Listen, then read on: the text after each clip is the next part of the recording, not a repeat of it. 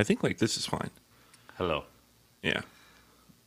Does mine still sound quiet, or does it sound? No, good? I can hear you pretty well. Can you hear Can you hear yourself? Yeah, I can hear myself. Well, yeah. Sometimes these things are a little shoddy. The jacks and everything. Are you excited? I guess. Dang. All right. Well, how did you like the movie today? I liked it. It was nice. All right. Well, let's see. Let's get everything all set up for us. Yeah. Okay. So you ready to go? Yeah, I'm ready. All right. Well, let's play it again, man. You must remember this.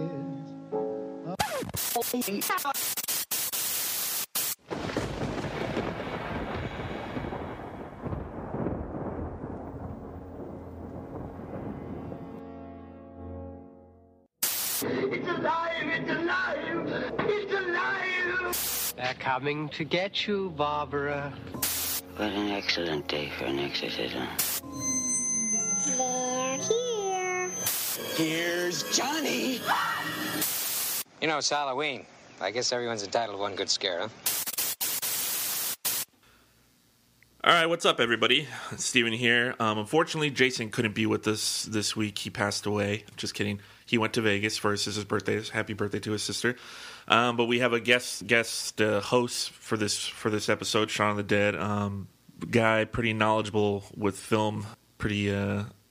He pays attention to movies a lot, so that's a good plus. Everybody, welcome to the show, Jerry Rojas. Hello. So yeah, we're here. We're going to do Shaun of the Dead 2004, directed by Edgar Wright. It was released on September 24th, 2004. It had a budget of $6.1 million and pulled in about $30 million at the box office. So let's start at the beginning. Where were you when you first saw this movie? I was at a friend's house, a mutual friend of ours. I know we were at that house. We would watch tons of movies. I remember specifically him being a big fan of like British comedies, as well as myself. And we would like to watch like indie movies. This is like right out of high school, and kind of when, you know, for film buffs out there, you're really starting to get into like these indie movies. You're out of like your garden states, and so you're looking for like the next indie hit. And I believe he had the movie, and he played it. I've never heard of any of these actors that were in it before. Yeah. But being a big fan of British comedy, I just like instantly like loved it. So that had to have been the first time that I've seen it, and I've seen it dozens of times after. Yeah, countless times. Yeah, so for me, I was a sophomore in high school. This movie comes out in 2004, and I hadn't heard anything about it, but I've always paid attention to what movies are coming out and everything, and this one was kind of flying a little under the radar. And actually, my mom is the same as me. She pays attention to movies coming out and stuff, but she told me about it, and I hadn't heard of it. I didn't know any of the actors in it. I didn't know anything about it, and I had seen Dawn of the Dead and Night of the Living Dead and everything, all that stuff for years, and I was like, oh, a zombie movie, but it's a comedy. I saw the trailer, and it's so strange thinking about back at that time, because like I could pull up YouTube right now and watch any trailer I want to. But yeah, at the time I had to be sitting at a computer and then look for something, and then it's just weird. I think no, definitely. So you saw it pretty close to when it. Yeah, well. So she had told me about it, and then at the time I had just started hanging out with this dude that I met in one of my classes, and we were like chilling every day because we had a bunch of classes together and everything. And then he was, I think he was going to spend the night at my house that weekend or whatever, or something. And then my mom took us to go see it, and I just, I saw it in theaters. I saw it right down the street here at the Edwards, and I didn't know what exactly to expect, but I was just instantly like, dude, I remember laughing so hard at this movie in theaters with a group of, like, a bunch of people, and it was such a awesome just experience just to see it in theaters and to be introduced to like these people that unknowingly these people, you know, Edgar Wright and Simon Pegg and Nick Frost, these people that I'm just gonna fall in love with and like invest so much time in their careers and everything. So yeah, and I just remember for weeks and months and years afterwards, like me and him, like when we would hang out, we would just be quoting this movie like all the time, and I never seen anything like it. Like you said, you're a fan of British comedy. I always love Monty Python and stuff like that. But this, the way the camera moves and the way the jokes come out, just the timing of it, all of it was just fucking amazing to me. It was pretty awesome. I think I could say safely at that time, I've never seen anything like it. Yeah. Like I said, I was a big fan of British comedies, Monty Python. I can't even think of any right now. But I was also a big fan of the zombie genre, specifically from the video game Resident Evil. Oh, yeah. And it's pretty funny to learn like later on, and I know we'll probably get into it, but learning that that's like the origin. That's the origin of that movie. Yeah. Unknowing, because, you're right. We were young, playing Resident Evil 2 at the same time they were. Obviously, they were like 10 years older than us or something, but they were playing those games too, and that's kind of like what sparked it. So, you know what's interesting about that too, now that I think about it, and maybe why I liked it so much at that time, I wasn't really willing to admit it, but I was a big fan of rom-coms. I watched a lot of them as a young, and it wasn't until, you know, I was in, I don't know, my probably even my later 20s that I actually accepted and, you know, gladly shared my love for them. And this movie is, you know, it is a rom-com as well. Yeah. And so I always think about that, like, oh, is that why I really like this movie? I love zombies, I love British comedy, and I love a good rom-com. Yeah, that's true. So, yeah, that's where we were when we first saw this movie for the first time. So go into a little bit about the origins of the movie, how it was made, when it was made, and stuff like that. So for those of you who don't know, me and Jerry are very, very big fans of Edgar Wright, Simon Pegg, Nick Frost, and their whole team. So after I saw this movie, I had another friend that was a huge horror fan, and he had like every horror movie ever. And he had a few shows that I had seen before, I really loved, and then they got canceled, and he had them on DVD, so he would let me borrow them. And then, you know, I was bringing back his movies, and then I'm like, what's this? And he's like, oh, these are the guys that did Shaun of the Dead. And I was like, oh, really? And then he lets me borrow the DVD set of his, and it's the show Space that Edgar Wright, he directed every episode. Simon Pegg and Jessica Hines, who is in Shaun of the Dead briefly, they wrote every episode together. Yeah. And then Nick Frost, being Simon Pegg's roommate for years and years, they brought him on the show without any acting experience at all. And that show, I put it in and I watch it, and it's just, I mean, it's just fucking gold. Yeah, it's so funny. There was just like Edgar Wright and Simon Pegg, they have impeccable timing when it comes to comedy, and kind of just, I don't know, they're very good at making silly things seem normal. Yeah, if that makes sense. They do. I think the silly things. I think the flaws in their characters. They present them in a silly way, but they also make it so like relatable, and realistic. Yeah, that definitely gets there in this movie. Simon Pegg has scenes where he's going for it, and he's convincing too. Yeah, no, totally. I think that's like the charm of Edgar Wright and Simon Pegg, their abilities to write those. So you watched Spaced. I watched Spaced pretty close, like maybe a year after Shaun of the Dead came out. Yeah, because I know that I watched Shaun of the Dead. I didn't get to watch it in the theater. I might have been a senior in high school, so maybe a couple years after it came out, so maybe 2006. And then I watched Spaced after. I watched that at our friend's house as well. Yeah. I know that once we would get into movies, we would start kind of digging in and like, oh, who are these guys? Who is Edgar Wright? Who is Simon Pegg? You know? And I watched Spaced there a little bit, and then I ended up staying in Seattle for a summer, and I watched Spaced every single day up there.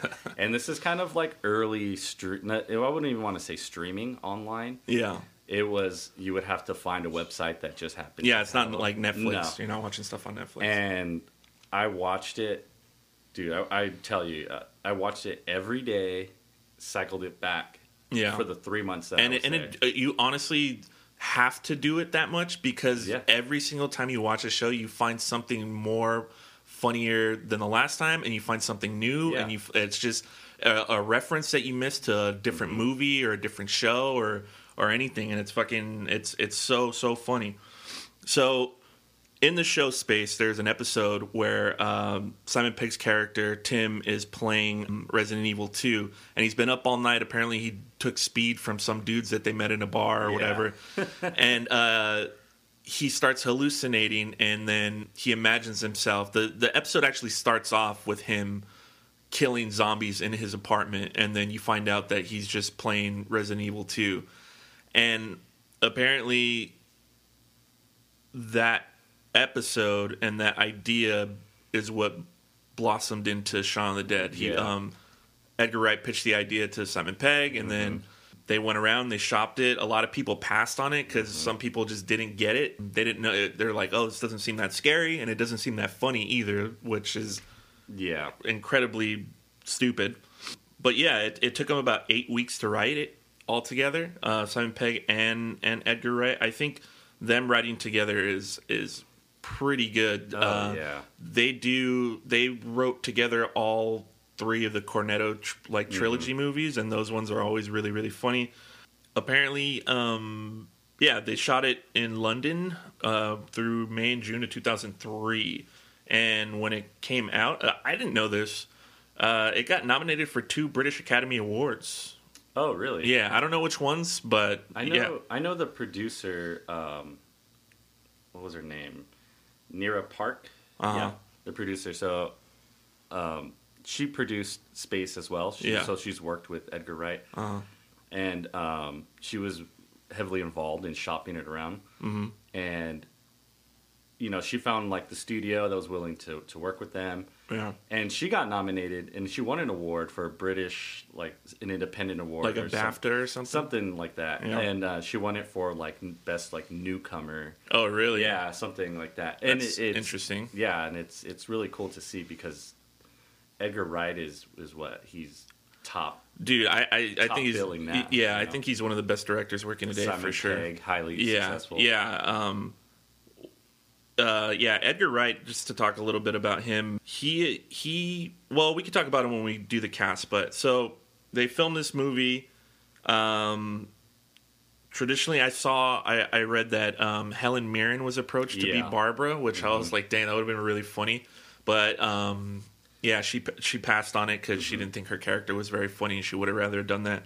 And then also, what I didn't know, and God, I wish I would have seen Space beforehand, is they originally only had 40 zombies for the movie, and they needed a whole lot more for the filming, and so they put out a call for Space fans to be brought in, and they ended up having 150 zombies, and I'm just like, God, that would have been so fucking cool. I would have been so there.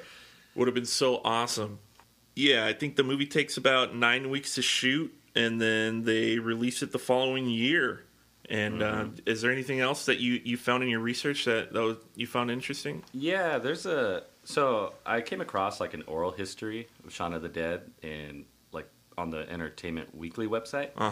And it was pretty cool because they had the cast. It was Wright there, Park was there, Pegg was there, and they were reliving. I believe at that time it was the 10-year anniversary. Yeah, and they kind of mentioned some of the things like you said, like they had the Space cast Spaced fans.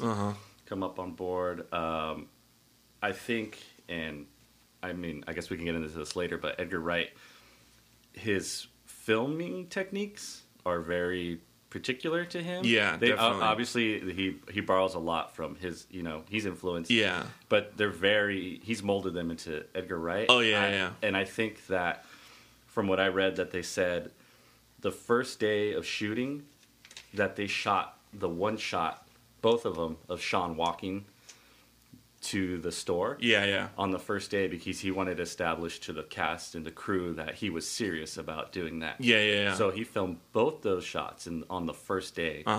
And these guys were like, "Oh wow, he's not kidding." you know? And it's interesting because I know in that article he says that Shaun of the Dead isn't his directorial debut. Yeah. He has like another, I don't know if it's student film or I don't know if he's being a bit cheeky. But it's very well put together. Oh no, it's I mean, he knows what he wants. Yeah, and then I mean, all the practice he gets on Spaced, Yeah. it's. And if you guys haven't seen Spaced, and you're a fan of cinematography or storytelling, like visual storytelling, yeah, he's a masterclass. He's a master at visual storytelling. It's ridiculous how good he is. So I guess we'll talk about Edgar Wright a little bit more. Like what you were saying is, you know, he borrows a lot from other people, but the same way like Tarantino took from like every movie he ever saw, but now you see it and you're like, oh, he did it. Yeah. He does it this way and everything. Like, you know, there's a lot of Sam Raimi and Edgar Wright stuff, like quick swipes and just like we said, the visual storytelling nature, and that's what I was trying to figure out too. Is he has to be, but I want to know like at what capacity, how involved he is in the editing process. Because from any other type of filmmaker, you could take a bunch of different shots and just give them to any editor, and they could put them together however they want. But things are so specifically the pushes, the pans, the reveals, all that stuff. Like he spins the camera specifically to spin into the next shot of another scene, and it's you're never bored watching one of his movies. And it's he has to be like. He has to be heavily involved, I'm assuming, in the editing. Maybe Space because it was such a low production or small production. And then we see it into this movie. But it has to be so important because it helps move the plot along. There's parts of dialogue that rely on camera movement as well, you know? Yeah. It's not just our two characters in frame speaking.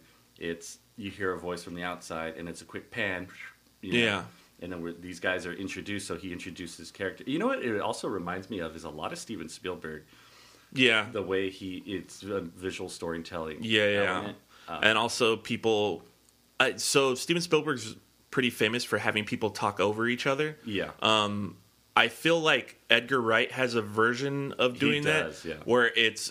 people not talking over each other, but people finishing each other's sentences and putting together whole conversations through just... And you see that in the beginning of the film. Oh, yeah. When I mean, you see it throughout, but it's immediately established. Yeah. He's people like Tarantino and like Scorsese, how they use like artist music to enhance the scene of... And he does it in Spaced as well, too. Oh, yeah. And he does it in a way... Like you're right, like Quentin Tarantino and other directors use music. Like David Fincher is pretty, he's pretty well known for not relying on music, but using it for his movies.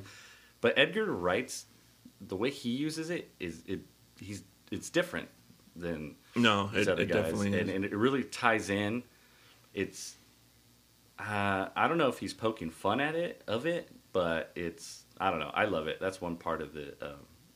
Of his filmmaking that I just can't wait to see, which is interesting.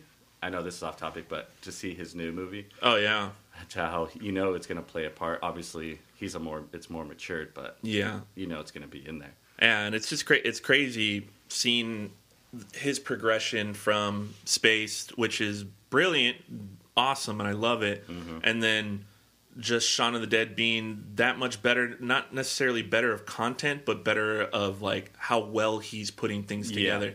And then it just keeps on growing with Hot Fuzz, Scott Pilgrim vs. The World, The World's End, and Baby Driver. I think as funny and crazy as that movie, it's definitely a lot more grounded. And you see him grow every movie. He's getting better and better, and he's using those techniques, and he's cutting out like all the extra and just getting better and better and better at it. So, cheers. Yeah. All right. So we'll talk about the cast a little bit. we can't say too much about the larger cast because I feel like we haven't seen a lot of their work. Yeah. Apart from Nick Frost and Simon Pegg, Jessica Hines and stuff.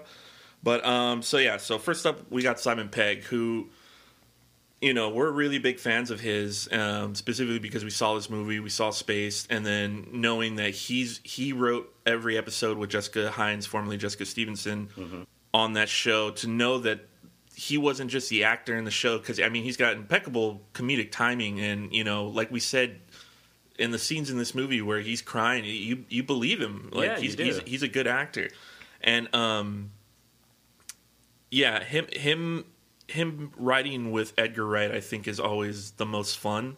Even though I really like the writing in Space, it's fucking really, really good. But so he he does Space with Edgar Wright, and then they put this movie together, and then after that they do Hot Fuzz, and then his career like starts taking off like crazy.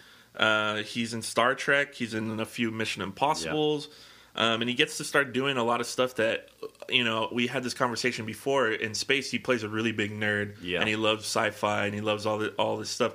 So all these shows that he grew up watching, Star Trek, Mission Impossible, like it's Star Wars, he's in all those franchises now. Yeah, he's helped. I know, right? He helped write some of the sequel. The third Star Trek. The third Star Trek. Yeah. He's in Star Wars, though you can't really. Yeah, you don't know it's him, but I'm sure he would have loved to play. Oh yeah, you know, anything, dude. Daniel Craig's a stormtrooper for like 2 minutes, not even that long, like 30 seconds.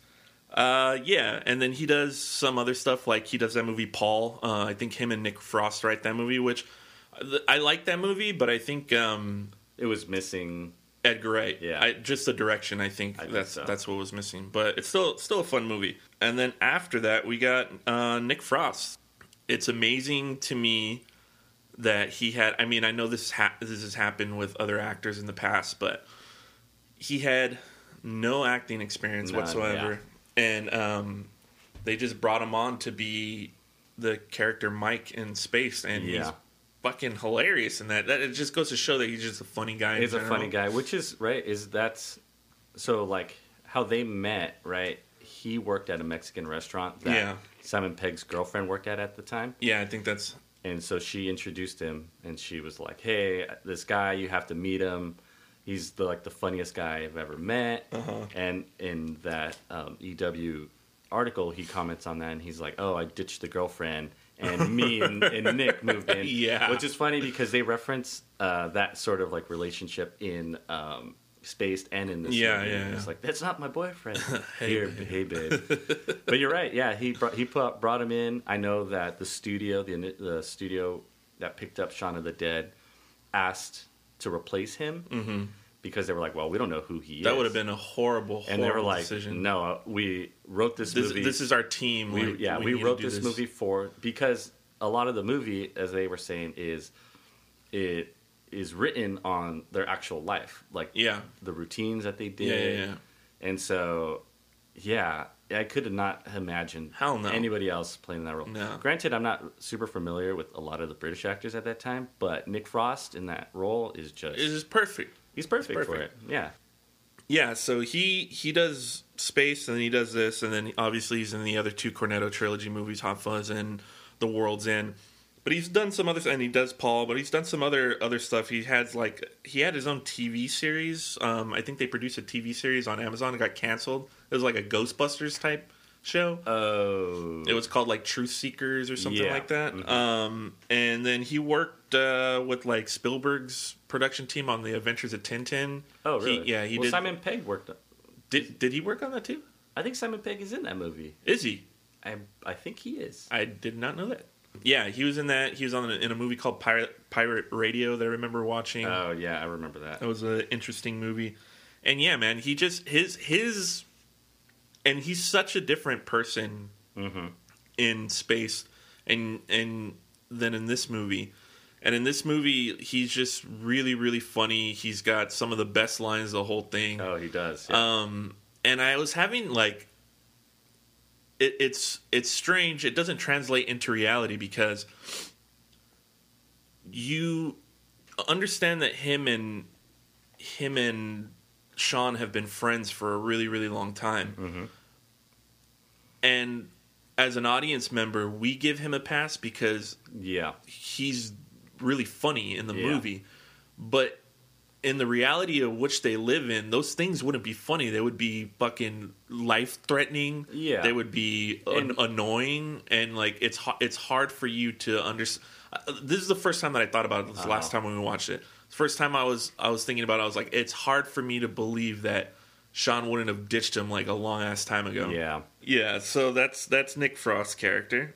And then after that we have Kate Ashfield, who is she's a prolific British actress. She's in a movie called The Baker, The Hangman, When the Lights Go Out. Her in this movie, I like her a lot. She seems like she would be a fun girlfriend just because of how she's dealing with this whole zombie situation and everything. She seems like a genuinely a good person.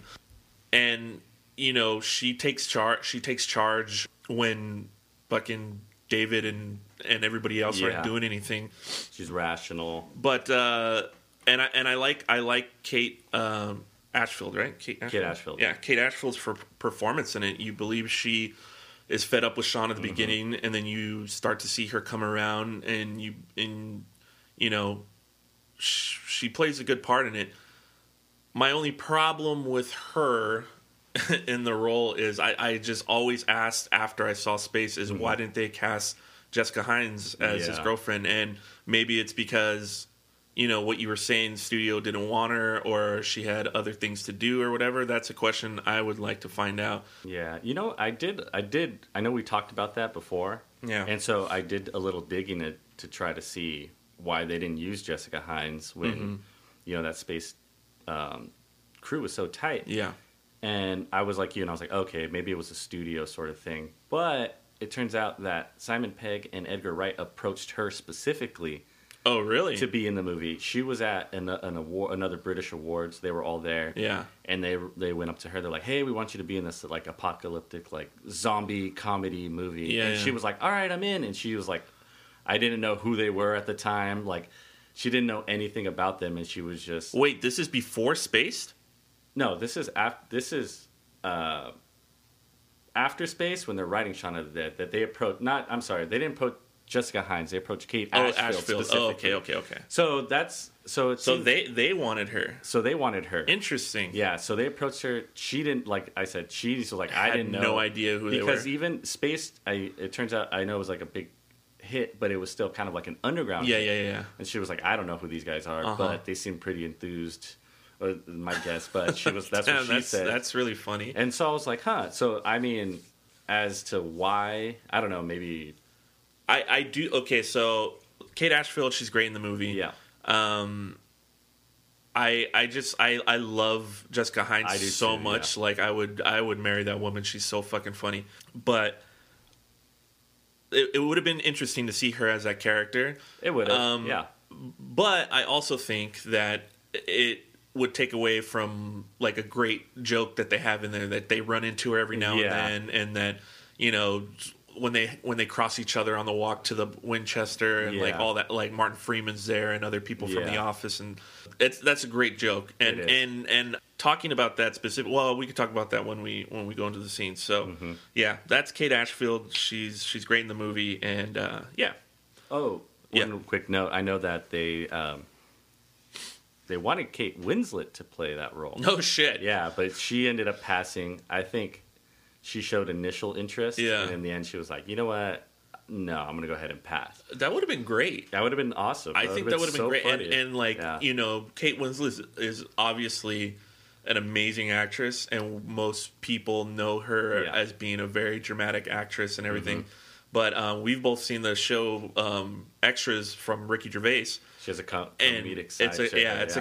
It's a comedic show, and by God, is she fucking hilarious in that show. Imagine that cast, though, if it was Helen Mirren. Yeah. You got Bill Nye, Kate Winslet. Yeah. You know? It would have been fucking crazy. It would have been insane. Yeah, so that's, like we said, that's Kate Ashfield.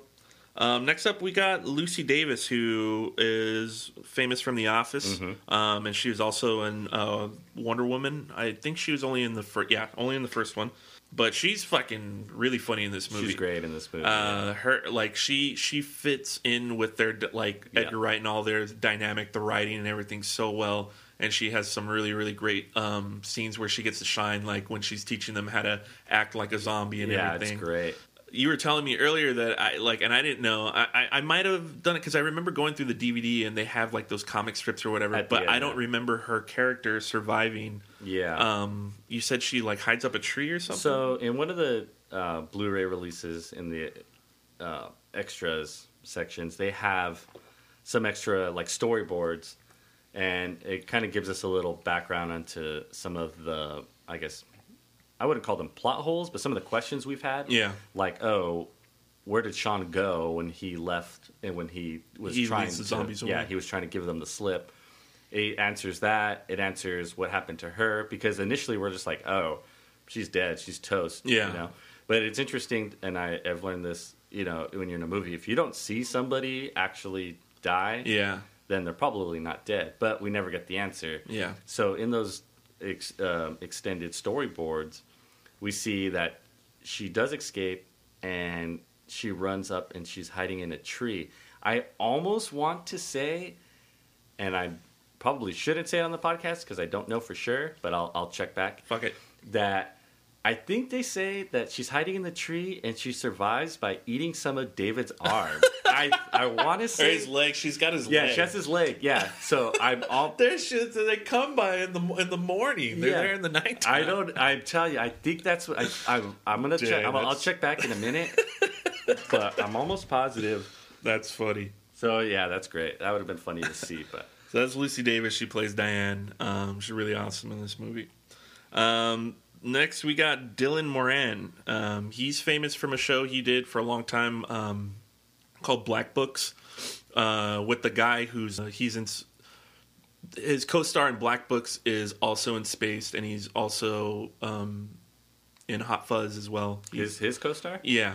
I can't remember his name. He's the Bilbo from Spaced, the comic shop owner.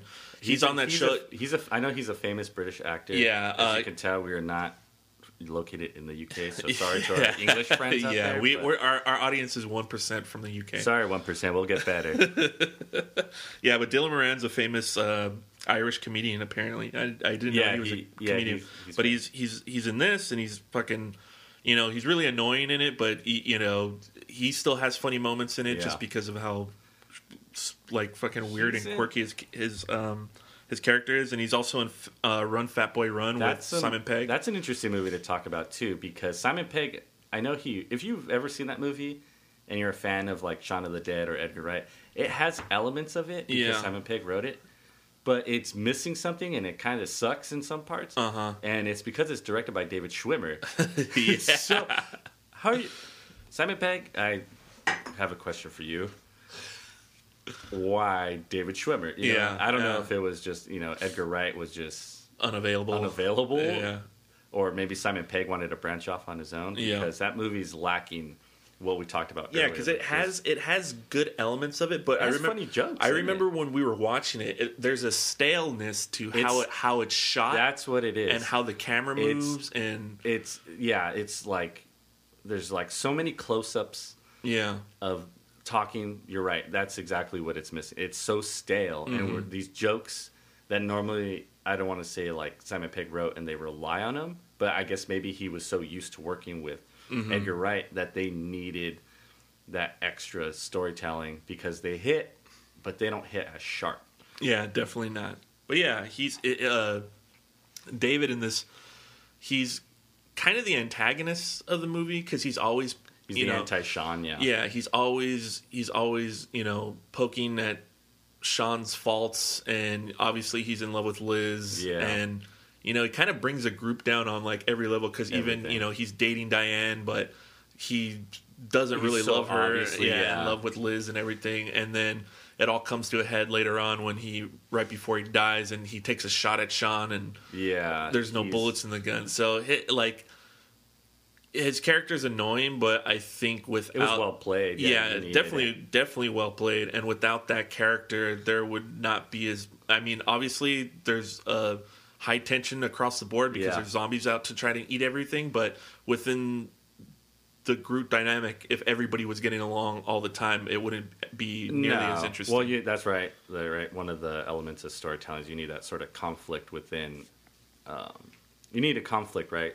And then they have it within themselves. Yeah. I think also it's interesting that every one of the main characters has something that they're trying that more. It's like they're more conflict, right? So it's a conflict within versus like the conflict with somebody else. Mm-hmm. And everybody gets a sort of redemption, or they get that growth, right? And he doesn't necessarily get his. He's about to. He's on the verge. Yeah. So it's right after in the Winchester, right after he pulls that whole bullshit with him about to shoot Sean's mom, which Liz points it out that, I understand what he's trying to do, and we all know in a zombie movie it's the right thing to do. Yeah. 28 days later, right? Kill him right away. Yeah. Remind me, I have something interesting about that too later. But right, and then so he's going to shoot Sean's mom, but we're not quite sure that he's doing it for the right reasons. Yeah. He's really doing it because he's like, he doesn't fuck like Sean. And then Diane, that's like her moment where she gets over it, like, and she accepts, like, oh, you know what, our relationship is just a fraud, like a fart, like, pretty much we're done. Yeah. He comes out, it turns out that he's in love with Liz, and he apologizes to Diane, and she tells him, I'm not the one you should be apologizing to. Uh-huh. And right before he gets his redemption arc, he's standing right next to the window, for those who haven't seen it, and he's just the zombies decide to break in. They're like, you know what, fuck this guy, I'm sick of him. I know. Break him. And Zombies are sick of him. And he gets the goriest death in of the whole entire movie. Almost like they movie. already I already know everybody hates this guy. Yeah, so he gets torn to pieces.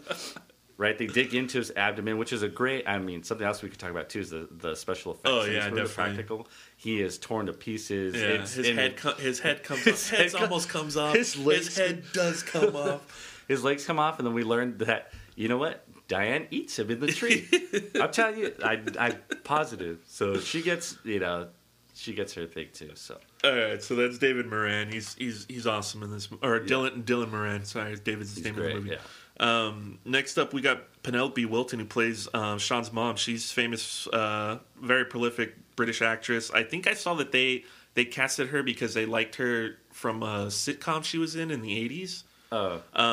Obviously, they approached Helen Mirren first, but she passed on it. But Penelope Wilton's also been in like Downton Abbey, and she's in that show Afterlife with Ricky Gervais that you like. She's great in that too. Her in this movie, it's funny that Helen Mirren passed on it because she wanted more funny shit, like all the other characters. But the way Penelope Wilton plays Barbara in this movie, it's so funny. It's super funny. It's great. Man. It's fucking really funny. Like she has a really expressive face. Yeah, she does. She has some really great bits with Simon Pegg, and she has this kind of this I don't know, like after school special type, like mom vibe with Sean all the time, with like a soft voice and everything, and then she's very caring. Yeah, and then you get a little bit of her like real. I mean, obviously she's acting like that, and she's doing a great job at acting like it. But then you get a little bit more of her acting chops when she kind of snaps at Sean in the kitchen. Yeah.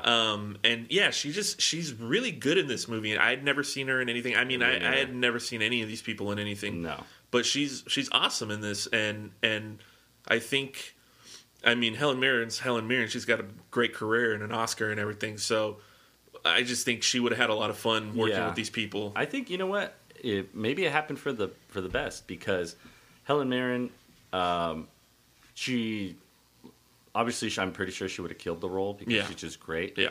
But something about Penelope Wilton that she has, like, Helen Mirren has a very, I don't want to say posh, but very like a like regal, English regal, kind of character, and obviously she could play, but Penelope looks like your average mom. Maybe in, like you said, the UK, she might recognizable, but none of us know her, and we're just like, we could easily buy into like, oh, that's Sean's mom. I will say this: if it was Helen Mirren, it'd be a lot more understandable why Nick Frost wants a banger so bad. That part, so yeah, because Nick Frost is where I'm just like, I don't understand what he sees. People are into some weird things, so I was like, whatever. But you know what? It makes sense. Maybe if they wrote it initially for Helen Mirren, why Nick Frost is so trying to get after it. But you know what? She's great, like you said, when her acting chops pull out when she snaps at Sean. And it's one of the only 2 moments that we get to see her break from her, right? Her, like, nice little mom. Yeah, because one of her things is that she's not trying to be inconvenient in any way. I think it also plays on the fact that, like, people from Britain are usually very reserved and don't talk about their feelings and don't talk about like everything. So she's like totally plays in like passive very aggressive, passive, and then ultimately that kind of where her downfall is, because that's what leads her to go check on her neighbors. Which is Colin Quinn. Is that not Colin Quinn? Not Colin Quinn. Colin Quinn is the Colin guy Quinn was on SNL. Yeah. Colin, I can't remember his last name. He's on Whose Line Is It Anyway? Which is probably why he's in this movie, because Whose Line Is It Anyway? I know at that time was in England. Oh, really? Yeah, so like before Drew Carey. Yeah, because I always thought that it was just so random. And I'm sorry I can't remember his name, but he's been in a lot of things. But essentially everyone knows him from that. And he's the neighbor, right? So he's the bald neighbor as they're trekking in through the pajamas. Through the alleyway, and she mentions to Sean like, "Oh, the neighbors are here, and I think they're here." And she sees them, and then because she's so, I don't want to say that she's unaware of what's going on, but she's so used to being like the nice person, the nice mom, that she goes and I guess opens a sliding door because he's inside. He's inside, and you don't see the glass broken, so so she had to have let him out. Yeah, and she gets bit. And then towards the end, she didn't let them know because she didn't want Sean to worry. Yeah. Which is something very motherly. And, she eventually dies. And I think her death scene she's really great in it. Yeah. I mean, everything that goes on in that scene is pretty awesome. But she tells Sean she loves him, and I don't know. She's great in it. Yeah. So, next up we have Peter Serafinowicz, who plays Pete. I love Pete. Yeah, I love Peter, whatever the hell his last name is, a lot. He's recently a little bit more famous from playing the Tick for 3 seasons on Amazon Prime. He's in Guardians of the Galaxy. He's in John Wick 2. Yeah. And we know him mostly from Space, where he plays Simon Pegg's character's arch nemesis, Dwayne Benzie. Dude, him as Dwayne Benzie, and he's playing a little bit of a Dwayne in this movie. Yeah. Dwayne Benzie is so awesome. He's such a prick. And they call him, right in this movie too, they call him prick, and it really sets him off. Dude, sets off Pete. But the Dwayne Benzie character, and I'm telling you, if you haven't seen Space and you're a fan of Edgar Wright, you have to watch this. Yeah, it's so funny. And I honestly, I've famously said myself amongst my group of friends, I think that there are probably top 3 villains of all time: Darth Vader, Shooter McGavin, Dwayne Benzie. Dwayne Benzie. So fucking funny, man. So kind of to explain his character. Yeah. He's the antithesis. He's also the antagonist. He's the antithesis of Sean. I can't even think of his name in Space. Tim. Yeah. Right, because he's got got a job, he's got money. I guess okay, so his characters do differ a little bit between both of them, because in Space he's driving a nice sports car. Yeah, he's got a good job. He's got the cell phone. He speaks like this or something. Hey, Dwayne Benzie. Dude, just so good. Yeah, and then obviously he's, and by no means Dwayne Benzie in this movie though, because there are obviously him and Sean are friends. They live together, and then even when he comes downstairs and he's really pissed off, once Sean says, "Oh, we split up with Liz," you could see he understands, and he doesn't get angry again until he gets called a prick. he gets called a prick again.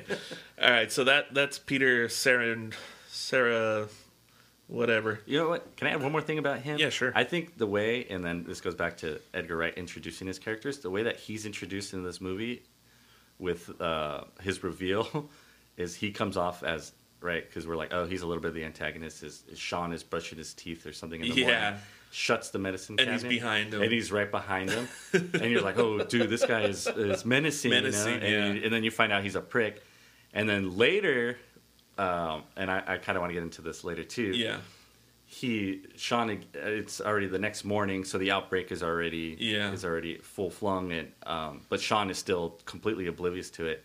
He's in the bathroom again, closes the medicine cabinet, and who do you see in the back? You see the shadow of him. So yeah, so that's Peter Serafinowicz. Sorry, Pete. Yeah, sorry, Pete, we couldn't get your name right. And then a couple honorable mentions. Rafe Spall, I think that's how you say his first name. Rafe Spall. He's the kid that works with him at. He plays Noel. Noel. He works with them at the. Noel's what do they work too. at? Like a It's British like Best Buy or something. It's like an electronics store. Yeah. So that guy, he's great in this movie. He's super funny. He's got a little tiny part, and then we see him again at the end when he's a zombie working. And then he goes on to actually do a lot of stuff. He's in Hot Fuzz. Yeah, he's in Hot Fuzz. No, he's in Hot Fuzz. He's in Hot Fuzz, and he's one of the Andes, and he is fucking hilarious in that movie. It wasn't until later that I realized that they were the same guy. Yeah, well, he loses a lot of weight. Yeah, he grows up. But he's in Prometheus, and he's also in what's that movie with the tiger on the boat? Tiger Boat. Tiger Boat. No, that's damn, I had it before I made that stupid joke. Good job. Yeah, it's a great movie. Won an Academy Award. It did. The kids on the boat. It was praised for its like CGI and heartfelt moments. It's a great piece of cinema that having a film podcast, you would assume that the podcasters would know. I'm a guest, so I'm not going to take the blame for it. So my guest doesn't know enough about movies, and that was just a test for him. But anyway, moving on. Silver Lining Playbook. That's what it was. Last honorable mention. We'll just talk about Jessica Hines a little bit. Oh yeah. You know, she's only in this movie like for maybe a total of like a minute and a half, but obviously she's awesome. We love her from her and Simon Pegg teamed up on a short film that they did about, or no, I don't know if it was a short film or like little series.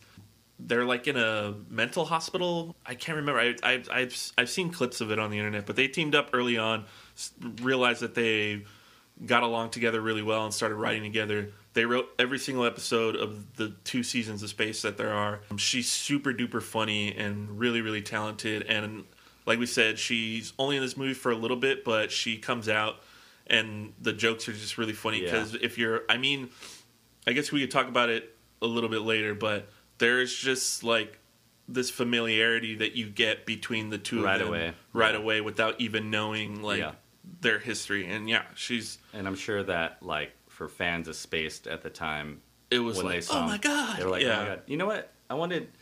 What do you think her? I mean, like, what do you think her purpose in the movie was? Because it's interesting that they bring her on, and I don't want to say. Well, obviously, she plays a very vital role in it because she shows up with the with the army at the end. Yeah, but it's interesting that they threw her in there because she's another person from Sean's past, another friend, and she just moved into his neighborhood, and she tells him, right? They have this back and forth where she says like, oh, you know, I'm glad someone made it out, or how have you been? And he's like, I'm surviving.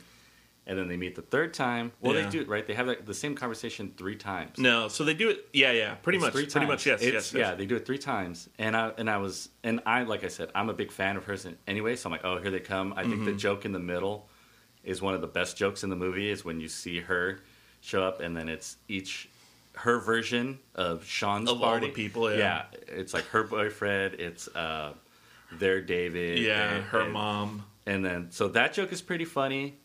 And then she comes out in the end, and I'm just trying to think, what exactly was her, what is her role in the movie? You know what I mean? Like, who is she? You think it goes beyond fan service? I think, Like they wrote the character. I can see it being fan service. Yeah. But you know what? As I was watching it tonight, something else hit me about the movie, and that the movie is like Sean is looking, they're telling him to grow as a person. Yeah. And he's trying to figure out a way to do it, but it turns out that he needs a community, he needs a friendship, and that he can't do it alone, Yeah. And it's proven at the end. I mean, this is sort of like a parody of like these rom-coms and the zombie movies where it's like, oh, these guys have to kill all the zombies and to make it out. And in the end, they end up saved by their friends, and that's how they survive. And it's not just about looking out what's best for you, but it's like, oh, let's help each other. So that's kind of, and maybe that's just my version of like explaining that away. Mm-hmm. I can see it totally being like fan service too, because the army could have showed up and she couldn't have walked out. Yeah. But you do miss the fact that they have that conversation a third time. Yeah. And Edgar Wright, I mean, this is kind of going a little off topic, but he's really big on repetition. Oh, dude, yeah. And he does it, and it's never, and that's why I think it's a little more than fan service, because it doesn't seem like he just puts something in there just to have it. It always serves a purpose. Yeah. And yeah, I think you may be right, because the arc that Sean has throughout the movie, and now that I'm thinking about it, it reminds me a lot of like other literature, like old literature, where you have like a hero's journey, and then every like beginning, middle, and end, maybe you have like a muse or somebody coming into their life and then leaving and checking up on them. And I think at the beginning of the movie, when they meet, Sean is kind of preoccupied by and she asks him like, "Oh, how you like been?" how you been? Surviving. But he's just surviving the everyday life. And then she shows up again in the middle of the movie. How you doing? Surviving. But they're in the midst of a zombie apocalypse. And then by the end of it, he's grown completely as a character. And she asks him again. And this time they survive. Yeah. And it actually makes a lot more sense when you look at it from that perspective, for sure. Yeah, I think that's pretty interesting. But yeah, I was just wondering. I was like, oh, was it fan service? Yeah. Obviously, the joke, like I said, that joke in the middle, I'll take that fan service every day. Yeah. Okay. And you know what too, and this thought came across my mind right now, but it's knowing that this is based off of Resident Evil 2, it's very reminiscent of you playing as either Claire or Leon and running into them at the beginning, the middle, and the end. That's an interesting, we're playing Sean's side A. Yeah. That's dude, I just thought about that right now, and it's like, and that's not even far-reaching, because the movie's based on it. Yeah, these guys, if you guys don't know, are giant nerds. Dude, huge nerds. And I know that Simon Pegg said when he wrote that in the episode Art, right? Is that the name of the episode? Yeah. The title? In Space. That he said he wrote the Resident Evil joke because he wanted to have, I think he said, some zombie fun, a little bit of zombie action. And so, that would not put it past me. If we ever get to do a Q&A with those guys, we have to ask them that. That's insane. She kind of even looks a little bit like her hair's done up a little bit like yeah. But besides the little popular early 2000s pomp. No, for sure. So let's get into that. I mean, wow, this is going pretty long, but let's I'm having fun, so let's get into the actual movie. That was the cast, and now we're talking about our favorite scenes. What are your favorite scenes of the movie? That was a tough one for me. There's so many great scenes in the movie. I know. But I don't know. What about you? So I was thinking about this. I wrote a few down. The whole beginning. It's a long sequence of events that starts, and just talking about the beginning of the movie. How you have that opening scene where they're having that troubled conversation at the bar. We talked a little bit about that earlier. And you're getting these great readings from Nick Frost jumping in their conversation, Diane and David talking with them as well. It sets up for somebody who had never seen anything that Edgar Wright did, the way the camera works. And I remember, without knowing it, when I went to film school afterwards, I really started leaning on like pan reveals for comedy. So you have this conversation between Sean and Liz, and then it's not that I don't like Ed, it's not that I don't like you, and the camera pans over and he's sitting right there, and then it's not like I don't like David and Diane, and then it pans over, and like I leaned on that in a lot of little short films that I did when I went to film school, and that kind of just it's because Edgar Wright has this thing he does where the camera's moving fast paced a lot of the time, we're always all moving. the time, So that kind of like leads you into how the rest of the movie's going to work. Not only through the visuals, but through the conversation, through we get introduced to the characters through right the away, comedy, the dynamic. So I hadn't thought of putting that down as like my favorite, like one of my favorite scenes, but it's just really, really good, and it's a great way to start the movie. And then on top of that, right after that conversation ends, we go through like the opening credit scenes, which is great, where we're looking at basically zombies before they're zombies, and you have all these people listening to music on their headphones, these people like on cell phones, which is funny too, because to think about people on their phones in 2004 clicking each number to get a fucking letter, to what we know to now. how stuck people are on their phones now. It's funny, but that whole opening sequence is really hilarious. Great. I think too when Sean and Ed first become aware of the zombie outbreak. So I was gonna say there's a girl in the garden. Yeah, that's what I wrote down. A girl in the garden. A girl in the garden. And they have to go out, and it's just so funny. Like, I mean, not to cut you off, but just right. Sean has come home after his breakup. So he comes home, sits on his couch, and how long is Ed standing? standing there, staring, blanketed by the curtain. Yeah, there's a girl in the garden, dude. Yeah. It's so.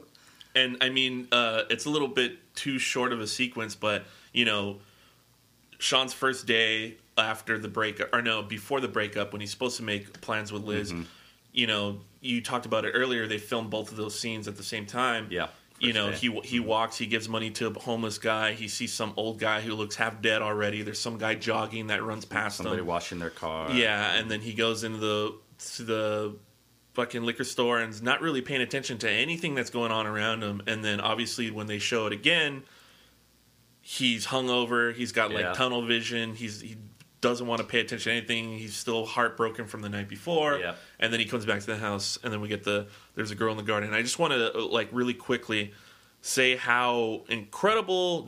We can't say enough good things about Edgar Wright and about Simon Pegg, because the thing about movies from a story standpoint is movies can't be like novels where you go into a lot of detail about a bunch of stuff, because it just doesn't work in the time frame that you can. So you're not supposed to waste time repeating yourself or doing anything. But in this movie, things get repeated over and over. Dialogue, camera movements, camera setups, like all the time, and it works so perfectly to play on a joke. No, one more before we get to A Girl in the Garden. Just showing him at work and showing him that he's the guy over the hill, and he's only 29. He's 29. And you get that great back and forth with him and Noel. 17. 17. And then you get, thought you said this wasn't a social gathering. Like all that stuff. And then we meet Bill Nighy in there, his dad. Bill Nighy's reveal, I mentioned to you when we were watching it. I was like, why did they make him turn like that? Why not? It's scary. He's menacing. And then, his reveal as a zombie later is awesome, too. Dude, when they're like, Bill's dead. No, he's not. Yeah, it's so. And that's just awesome camera work, because you get the awesome pan it's reveals. Great direction. Too, yeah, right? no, it's amazing. Because you got this character, you got Bill Nighy, doing this stuff. Yeah, like pivot on your foot to spin around. Oh man, yeah, like it's fucking really funny. And yeah, what I was saying, like the pan reveals are funny, and then you have the, like, I don't know what you would call it, but an obstruction reveal. So you have like Sean blocking Bill Nye in the car, and then he leans back and you see him, or Ed standing in front of the car that he crashed into the sign or whatever. Yeah, but yeah, it's just great. So him at work was really good, and then like we said before, Girl in the Garden. So that is when they realize that there's zombies, and before that they think that she's drunk. Yeah, and she tackles Sean, and he's having a good time. And he starts to get a little weary of it because he sees her eyes and everything, and then Ed runs inside to go get a camera to take a picture from. Yeah, you don't know what he's running inside first for. He comes back, and he says cheese, and they both look. Something really quick on that. Like you said, they think she's drunk, and you know she's essentially charging at them. Yeah. In this version of zombie charging, it's a slow walk. Yeah. And they think that she's like coming on to Sean, trying to kiss him or whatever.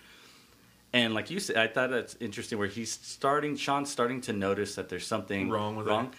Prior to that, leading to that, he does that so many times. I don't know if you've noticed that up until like the actual, like, I guess their introduction to the zombie reveal or whatever.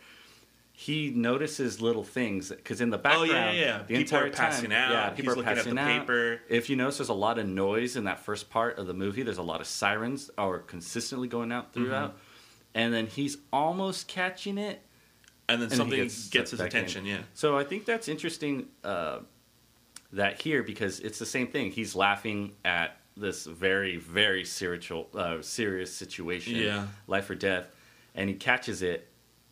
And then at this point, we're so used to him just kind of like, snapping back into it.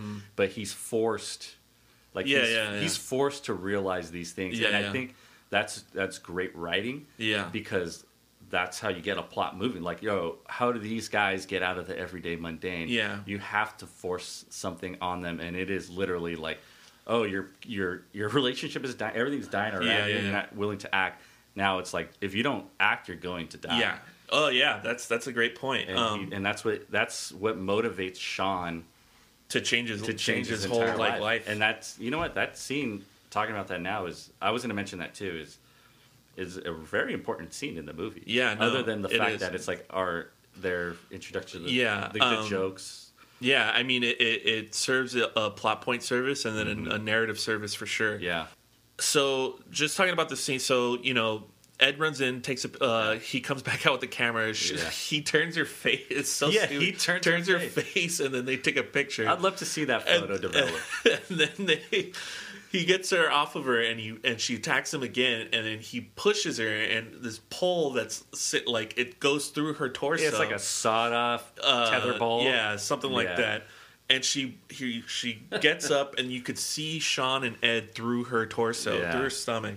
And I swear to God, man, because the whole beginning of the movie's funny. There's jokes in there. It's fine.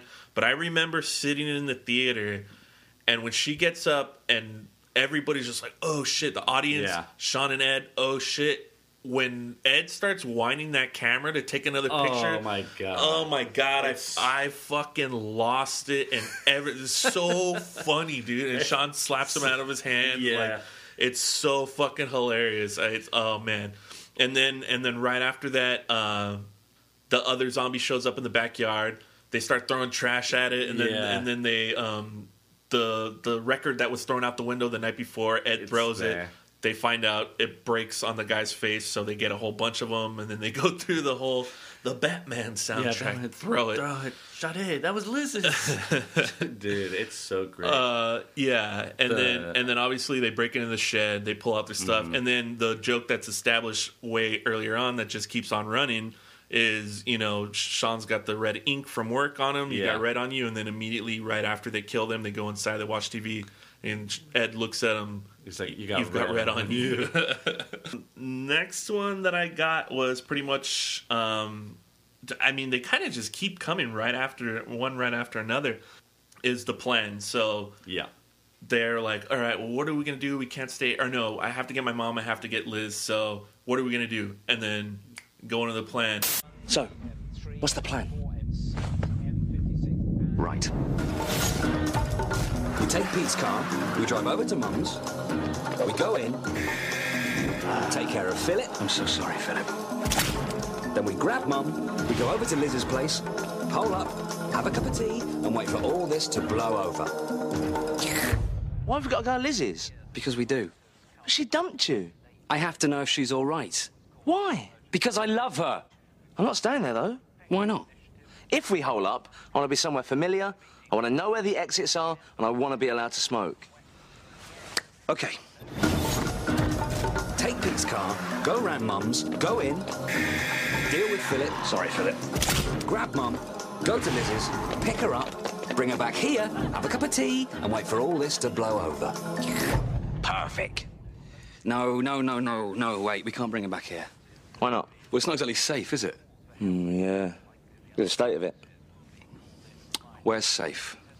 Where's familiar? Where can I smoke?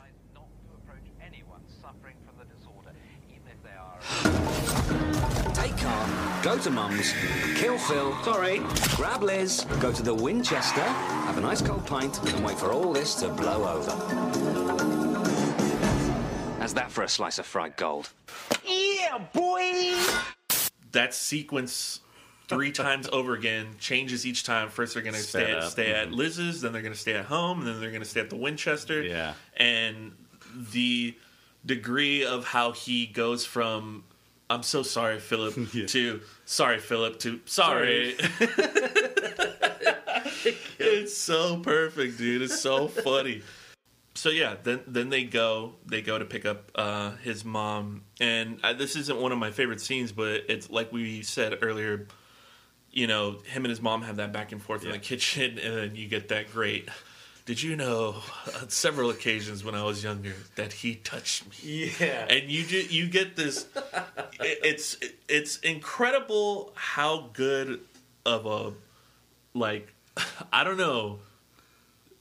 You get this profile shot of Sean, and like, it's so fucking funny. And, you know, his mom's got to be upset, but to turn around, because I mean, I don't know what take that is or whatever, but I imagine he probably did it the same way. It's incredible. She's got her back turned to him when he says it, and he does this stupid look that he holds. So I can't imagine it being very easy to turn around and then see him making that face. Because he hates Philip, so he's trying to convince his mom to leave him. She's asking him, instead of telling her right out, like, hey, he's going to transform or whatever. He's trying to ask her, how much do you really love him? Yeah. It seems a lot like he's bringing up a lot of, like, you know, a lot of his childhood traumas. Yeah. And he's thinking of the worst thing he could possibly say. Yeah. And then fucking, when Bill Nye comes back in, he's like, yeah. Like, all, like, little jump scared. Dude, Bill Nye is so funny. So great at this. Oh, yeah. He's fucking fantastic. So, I want to say, I think it might be a little reference to Space because, you know, he has his relationship with Bill Nye in this movie, and it's not great. And they talk about how they chased him around with a bit of wood or whatever. And then in Space, they talk about Tim's stepdad, and he's like, my stepdad was a nice guy. And then they reenact that scene from The Shining. He's chasing him with the fucking axe. So I don't know. I thought about that. I mean, really quick. I know there's like a bunch of Space references. You caught the one where Pete is talking on the phone. He's like, Dom High. Dom High, which is Dwayne Benzie. Yeah, a line that he says. The line he says in it. Yeah. And then you, right after that, basically, I mean, it's a little jumbled when they pick up Liz. That kind of slows things down a bit, and there's not much that happens there. Obviously, there's always some good dialogue, little jokes here and there that are always good. Some more. And then also the drive over to pick up Liz, and then the drive to. By the time Bill Nye's pretty much on his way out, he gets bit on the neck when they're leaving the house, and he's bleeding to death. And you get this. I'm telling you, man, it's just, dude, Ed is such a dickhead in this movie. Is. He's driving super fast. He's purposely running over people. Yeah, he is. He's turning into the zombies. Yeah. and he's playing this loud ass music, and Bill Nye he's driving Bill's car, yeah. His Jaguar. And he's Bill Nye's bleeding out, and then you get this really wholesome moment between Bill Nye and Simon Pegg where his dad tells him that he loved him his whole life. Yeah. And he just wanted him to be a good man, and then he dies, and you have Simon Pegg, break down in tears, and then he has to tell his mom that he uses the word he's gone. Philip's gone. Gone where? Where's he gone? Yeah. It's like, no, Mom, he's dead. No, he isn't. And then you get that reveal of him, and he's like, nah. Dude, that reveal. And then they can't. And then kills me. see, that's another awesome, like, Chekhov's gun where you show something and then it has to have a purpose later. Yeah. Before all that happens, when they have to pick up Liz, they say, "Oh, the fucking child locks are on." So once Philip turns into a zombie, they can't get out. Yeah. Ed's not pulling his weight. Liz has to come around the other side and let them out. She looks at Ed. Yeah, and he's just like, eh. I thought that was great for her. Yeah, so that's whole sequence is really good. Mm-hmm. And then after that, I wrote down the walk. So pretty much the walk from the there. alleyway. The walk from there to the Winchester. There's a lot of good stuff in that scene. Yeah. They're walking. You get the first joke that plays throughout the Cornetto trilogy, like, you never taken a shortcut before, and just hop over the fences. Mm-hmm. And then you get the attack after Sean's mom goes missing. Right. And then, there's a fight. David and Ed aren't doing shit about it, and Diane and Liz are trying to help him out. And they're doing a little stabby motion. Yeah, they pin the zombie to the tree. Yeah. And then you get this little argument that they have because Captain Wow led them over there, and then Sean finds out, and that's just such a great shot too, where you're steady on Sean, and then he walks up a fucking kid slide. It doesn't cut at all to like what he sees or anything, the bottom of his feet. and then he just walks back down. Yeah. It's like, are there any over there? Yes. How many?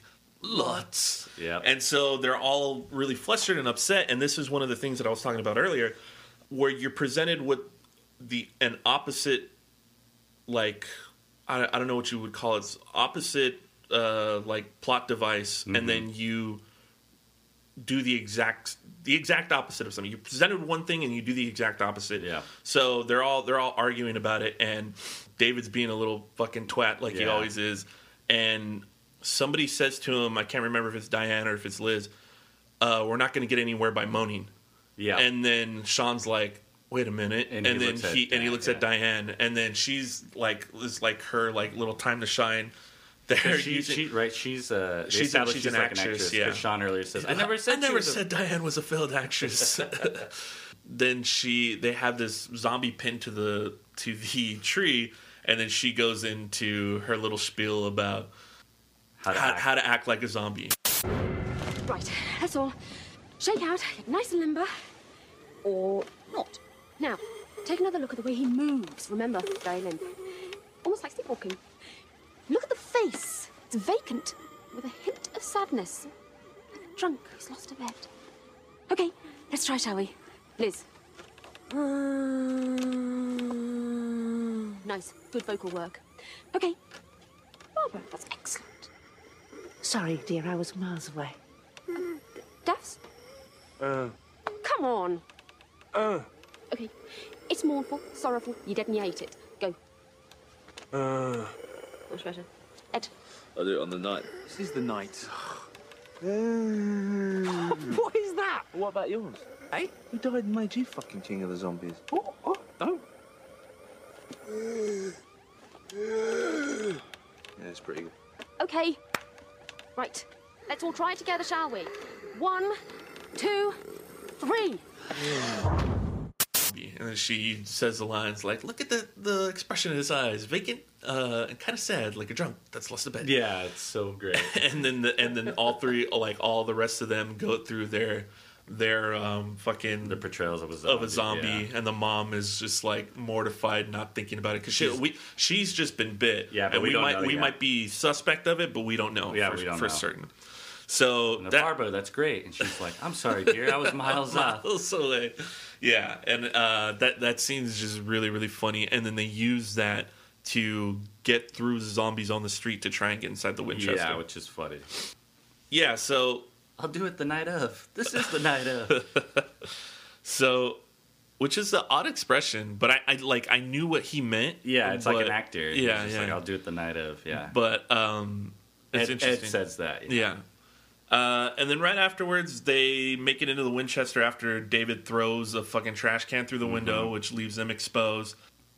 And then you get another little. This isn't one of my favorite scenes, but you get another little thing where Sean is going after Ed because he just keeps fucking up, and then you see how Sean's character is changing a lot, and like how he wants to be a better person because he needs to be, right? Yeah, in order to survive. The circumstances are the calling whole for situation. him to change, to step up, and he's realizing that Ed is not pulling his weight. Yeah, like at all. Get them killed. Yeah, yeah.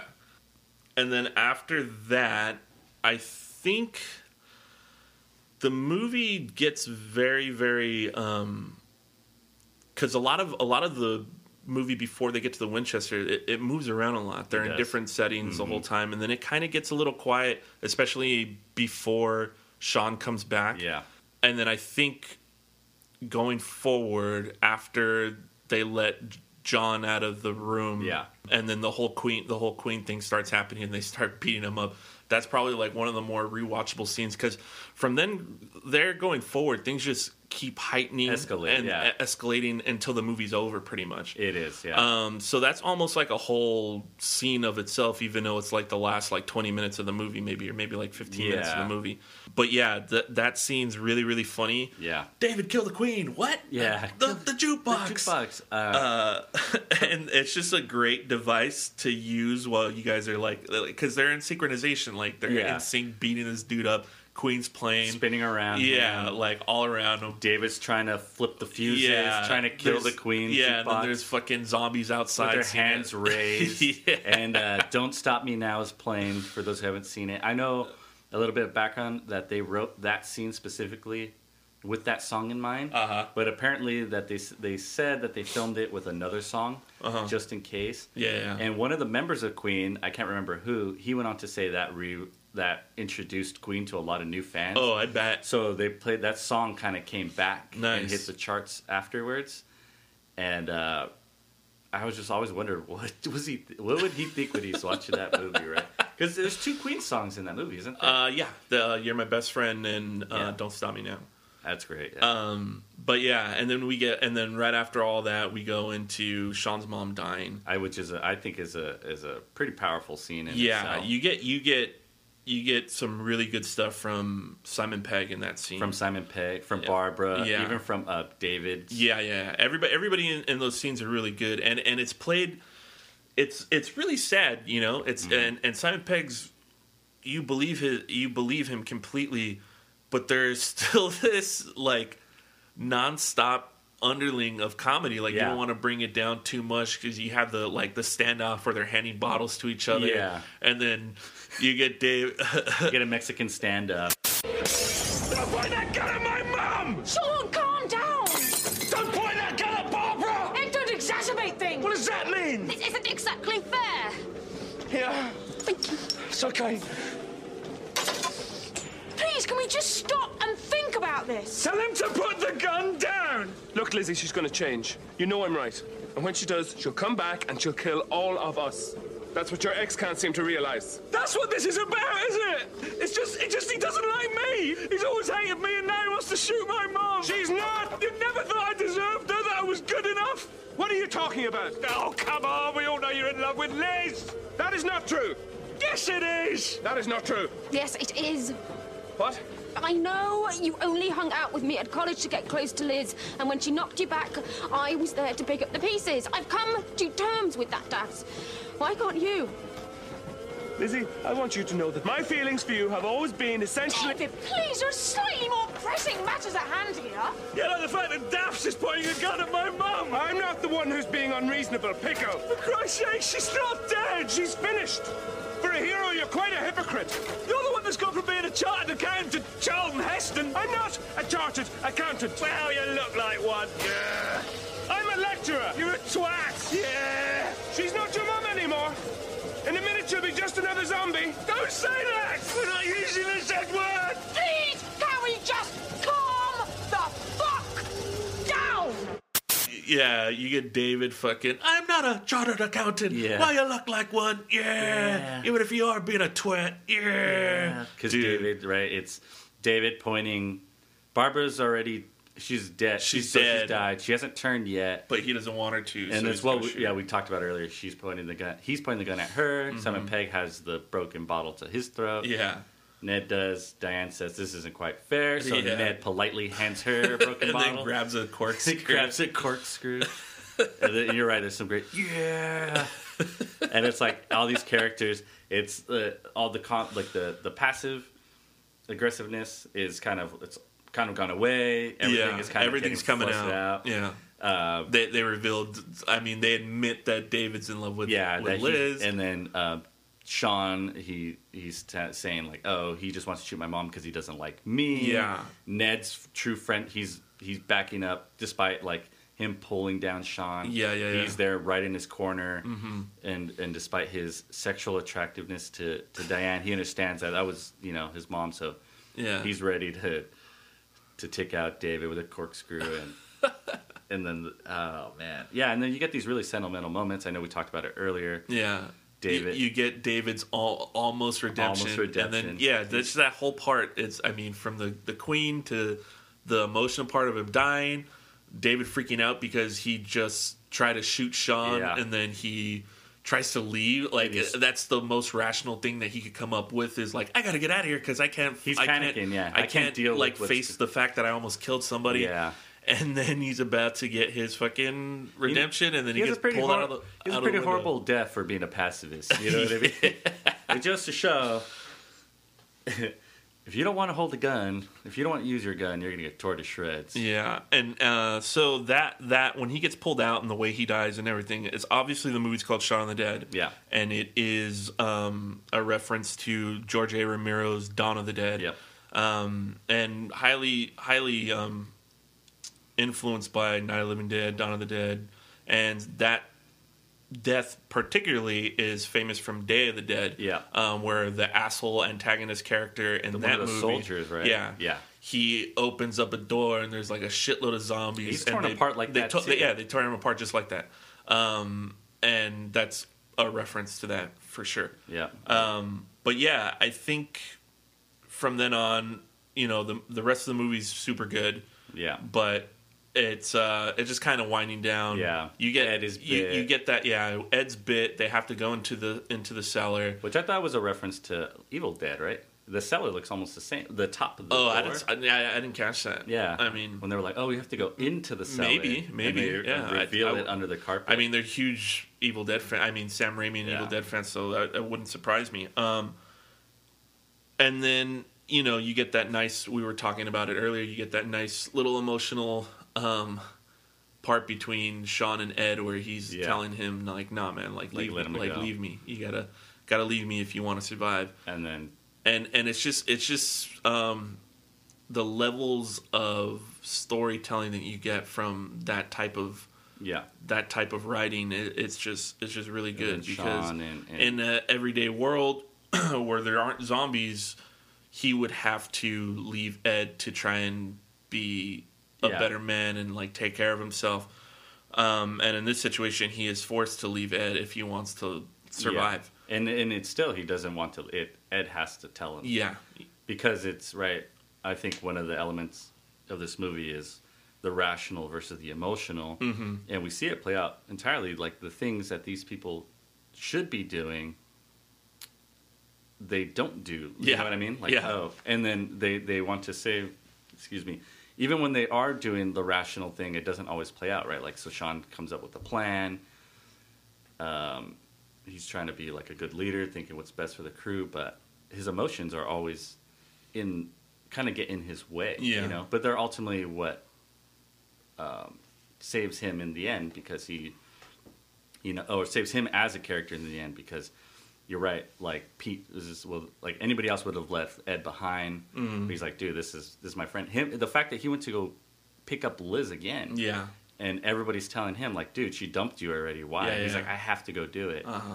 And then, then we have Sean and Liz, they have their rekindling. Yeah, I had noticed when Sean leaves before he comes back inside the Winchester, you know, David's going on this rant and he's, you know, describing Sean as Sean has been acting, how Liz knows why she broke up with him and everything, and she's getting really upset because, I mean, obviously he's not making this situation any better, and also he's like, he's bashing Sean, and she knows he's right. Yeah. And then he goes in this whole thing like, why? Because he promised he's going to come back and blah, blah, blah. And then he's throwing those fucking corn nuts and shit, and then Sean's hand comes in and he grabs it, and in that scene, they show Kate Ashfield and you see her face, and immediately you're like, oh, you could kind of tell she's like falling back in love with him right there. She's relieved that he's back. And that she can trust. She's starting to trust him again as a person, because he's well, he's right, because I think this movie is a lot about action, like not necessarily action scenes, but it's about words versus action. Yeah. And then Sean is always his promises, but he's always failed in the action part. And so, like we said, it's like the plot points in this movie are forcing Sean to act. Yeah. And I think that's what she, you know, like we said later, he promises, I'll be back, you know. Mm-hmm. And he's come through with it. He's actually showed up, and you could see in her face, which I think is great acting, great directing, that she's relieved, and she does it through like just a small smile that's revealed. Yeah. And then immediately her tone with him when they start talking again, she's like, "Oh, you're back," and blah, blah, you're blah. back. Like, you can tell. And even in the end, dude, to be honest, I mean, this sounds pretty like morbid, but the act of killing her and him is kind of an act of what would you call that? They're doing it out of love and so that they don't have to they don't have to endure by being eaten alive. And it's an ultimate act of love, I guess. Yeah. And then you know what? Sean says he doesn't even know if he could do that. He doesn't know if he can shoot. Yeah, he's like, oh, I don't know if I have it in me to shoot my mom, my best friend, and my girlfriend all in the one same day. You know what's funny? And I'm not going to drag this into too long, but we could if we were doing Shaun of the Dead podcast part 2. But the elements and the archetypes that we see in rom-coms are all in there, right? So he wins the girl back. Yeah. But there's the commentary in there because it's a parody of rom-coms. Yeah. Brought by Ed. I mean, right today wouldn't be socially acceptable, but when when Sean and Liz are rekindling and you can tell they're back in love, Ned says, you know what? I'd rather be shot. Yeah. Because it's like those cheesy moments. I would want to get shot. And he notices something earlier when he, I can't remember, he mentions something about Liz earlier and he's like, gay. Oh no, it's because he's like, wow, well, why do we have to go get Liz? Because I love her. Yeah, I love her. Right. Right, and that's an element of the rom-com. It's like, oh, the irrationalness of love. Yeah. I have to go save her. Yeah, you have to chase her at the airport. And then and it's just like they poke fun of it throughout the movie, but I could see that they like it. Yeah, and they're fans of it. You know what I noticed since we're at the end of the movie now? So they say goodbye to Ed, and then they take the lift up to the street. I never, I've seen this movie a million times. Yeah. But today, watching it, the amount of time that they spend on showing the shoulders just fucking lighting up all those zombies. I know. I was like, I don't remember this being that excessive. No, they went full out, because, so something interesting about that, and it leads up to this, is they were saying, oh, what makes this a realistic, zombie movie, right? Mm-hmm. I mean, obviously, it's a parody, but they were saying in the real world you wouldn't have access to these assault weapons. Yeah, maybe if you live out in the Inland Empire of California, maybe the cachet, but the average place doesn't. Yeah, and so what do they have? They have that old rifle from the 1900s. Yeah. None of them know how to use it. Yeah, they miss. The only time zombies are getting shot is by accident when the box of shells catches fire. Explodes. Give us a fucking break. Give us a fucking break. And then so at the end they were like, oh, they're like, oh, you need these crazy action scenes in the zombie movie. Yeah. So we're going to give it to you, and we're going to fucking lay it on, dude. You're right, because it cuts. It's just nonstop. And nobody reloading. And I know. And that's the thing, too, is by this time, it's on the news, remove the head, destroy the brain, but they're just blindly fucking just lighting. Some of them are just literally bashing the zombies with their guns. Dude. Dude, it's so good. But no, it's even really... Even, what's her name in the movie? Yvonne. They call her Vaughn. Vaughn, yeah. Yeah. She gets a Jessica hit. Hines. Yeah, because she comes back. She gets a hit in a zombie. Yeah, with her stupid golf club before. And it's like, oh, yeah, this is what you guys came to see. Not this cheesy love rom-com. Remember, it's a zombie movie. Like, you know. But, and then it's great, like we said, that Vaughn shows up again. Mm-hmm. Like we said, there's that Resident Evil similarity. And then also, like, narratively, she's there to see Sean's growth. There you go. That makes sense, yeah. And to see that they're, like, I mean, the sequence of events that would follow up that is they would be together for a while. Yeah. And they would probably tell her everything that just went on, and she's going to tell them, like, oh, everybody in my party died or something. Yeah. Like, oh, who... Is it just you two? Yeah. And they say or yes, and then she's like, I'm glad somebody made it, which is the third time. Yeah, she says it, that, which is awesome. Yeah. But yeah, so that's pretty much. So if you had to pick one of the scenes, like what's your favorite? Ooh. Your play it again, man scene. My play it again, man scene. I think personally, Barbara's death. Leading up to the death of David is probably my favorite scene. For the jokes that are in there, and then for the really like endearing parts of the movie. Yeah. And then right after the Queen scene. So I would have to say that for now. Sure. It might change later. Yeah, I think mine has changed over the years, because before it was always a Girl in the Garden. Yeah. Because I'm telling you, I'll just never forget the... It's a great... If you haven't seen Shaun of the Dead, watch the clip of that scene. Yeah. And I'm telling you, I'll never forget how hard I fucking laughed when Ed starts winding that camera up again. And like I said in the last episode, so 1% of our audience is between the ages of 18 and 22. So for those kids that don't know, you used to have to buy disposable cameras, and you used to have to wind them up and take pictures. Those kind of cameras, the disposable cameras are back in. Yeah, I got to find a place I can develop some film I found. But so if I had to pick, like I said, long time ago, I would have probably done Girl in the Garden. It's really good, but I'm watching it tonight. I was really fond of the walk to the Winchester. Yeah, so it's a great walk. So leaving the car after Philip's dead, running into Vaughn and her party, and then the little fight in the garden, and then the acting lesson by the step up on that kiddie pool, the little ladder is, dude, it's gold. It's gold. Yeah. Just the choice to not cut from that, just have that there. It's just genius. Lots. But, so those are our favorite scenes. Who's your favorite character in this movie? I would have to say it's Sean. That might be the safest way, but I think Sean's character, it was really relatable to me. A lot of people in like the early 20s, when you're not quite sure where you're going in life and you feel stagnated.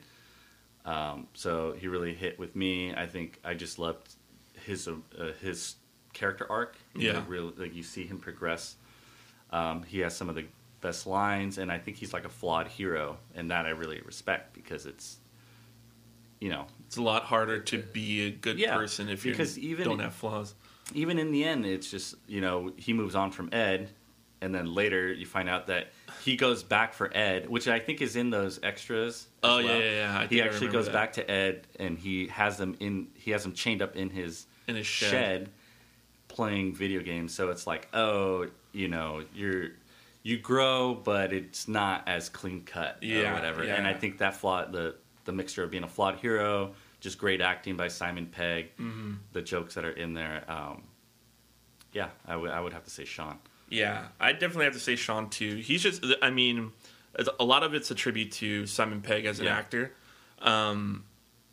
But like you said, there's something really endearing about Sean, and he seems, even in a normal world where there's no zombies, he just seems like somebody I'd like to be friends with. Yeah, he seems like a great... He just seems like a funny dude. Yeah, he's not perfect, but he's a laugh. He's good to be at a bar with and everything. And obviously his growth as a character from beginning to end is is really nice. Yeah. And yeah, it's a definite Sean for me. I think so. Who's your least favorite character? It has to be David. I mean, but they did it on purpose. Yeah. You know what I mean? Yeah. I think I was watching it today when he mentions like, oh, when he throws the trash can and through the window and shatters it, and they're asking him about it, and he's like, well, I was trying to be proactive. And I was like, dude, you're such an asshole in this movie, and even when you're being proactive, you're making like the worst mistake. I mean, like we said, they wrote him like that on purpose. Like, he's just so negative throughout the movie. Yeah. And then it's that Schadenfreude when he's just torn in half is just he has to be, because every other character I like. I don't dislike any other character in that movie. I mean, I like him in the movie. No, too. and that's the trouble I have with saying he's my least favorite character. Yeah, it has nothing to do with because the bits that he has and the way that Dylan Moran plays him, it's so good, so funny. Yeah, you need him in there. But obviously he's a twat. Yeah, you need to hate that guy, like, you know. And they did a great job of it. It has nothing to do with like the casting choice. Yeah, his dialogue it's all done purposefully. Yeah, it's really good. It's really funny. He is annoying in there. Yeah. you love to hate him is what it is. So those are our favorite and least favorite characters for the movie. So it's David for you too. David for me it has too. To be, yeah. I honestly I think David for me. There's something about his mom that kind of pisses me off a little bit. I can see that. But not enough to change my mind. Because she's doing it out of love. Yeah. David's actions are done through jealousy. Yeah, he's purposely trying to make Sean look bad all the time. Even when he's trying to be the leader, it's doing it because of Sean. Yeah. He's either, and then, like we said, he's doing the rational thing, aiming the gun, saying that they should kill Sean's mom, but it's like, Dad, you're such an asshole. Yeah. All right, well, we've come to the point where we have to ask the tough questions, and technically these do have prequels and sequels. There's a comic book about Mary, the girl in the garden, and obviously the little comics we're talking about what happens afterwards. But if it had to happen in a real sense, like a movie, would you want to see a sequel, a prequel, or a remake of this movie? Okay, definitely not a remake. I would probably want to see... this is tough.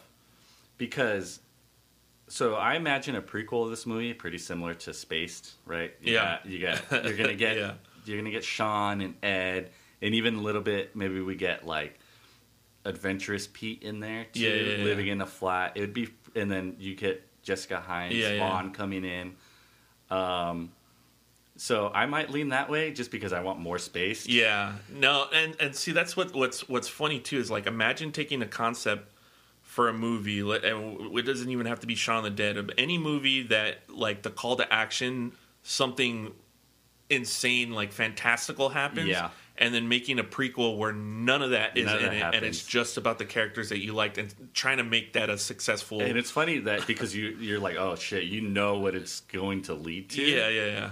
But you know what? But to be honest, a sequel world, you don't get Ed. You just get zombie Ed. Yeah. Unless they did something crazy like Cure. But it would be interesting. Or like I mean, because it's so much based on the Dead series, like Dawn of the Dead and everything. So they start getting smarter and start getting able to talk in those movies. So if we did get a sequel, maybe Ed can I'm in on that. Speak like the Hulk does, you know. And we just get this is Professor Zombie Ed. Dude. But you know what? It would be interesting to see a sequel because 6 months after what they call a Z-Day or whatever. Z-Day. Zombies are still around. Yeah, but there's a bunch of them. They're being used for society, like entertainment and for the workforce. So you think that, right? So you get these characters grow, right? But society turns right back to its shit self. Their zombies are like contestants in these like game shows. Yeah, we're all laughing at them. That the news anchor, I'm sure, has like a book coming out about the zombies. So it'd be a pretty funny world to see, like, afterwards. Yeah. And then, like, if you're right, if it's like the Dead series and to see some of these guys evolve, what would happen next? Yeah. So Aliens come out. Which is actually a real movie, but we'll get into that later. Whatchamacallit? So I would say never a remake of this movie. And it's crazy because, you know, me and Jason, this is our 5th episode so far.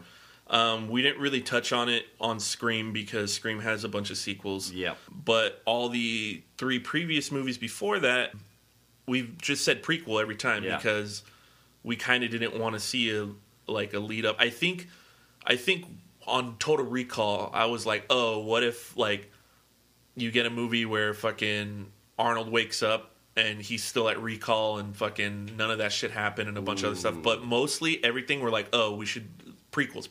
Right. But this one, talking about it like in that context, I think, you know what, it would make a good sequel. So, okay, I have the alternative sequel, and this is the shortcut. Okay. The events of that day, but you get Vaughn's oh, dude, yeah, that's side B. That's what I want to see. Shaun of the Dead, side B. Yeah, Vaughn of the Dead, or whatever. Dude, her name's that was similar. fucking perfect. Yeah. Vaughn of the Dead. So, I mean, yeah, I would love to see that. That sounds fucking awesome. Yeah. That sounds awesome. Edgar Wright, you heard it here first. Fucking get it done, bud. Yep. Just kidding. Don't hate me. Do it. Don't hate me. Don't hate me, sir. But yeah, that's this is by far our longest podcast. It was really, really fun.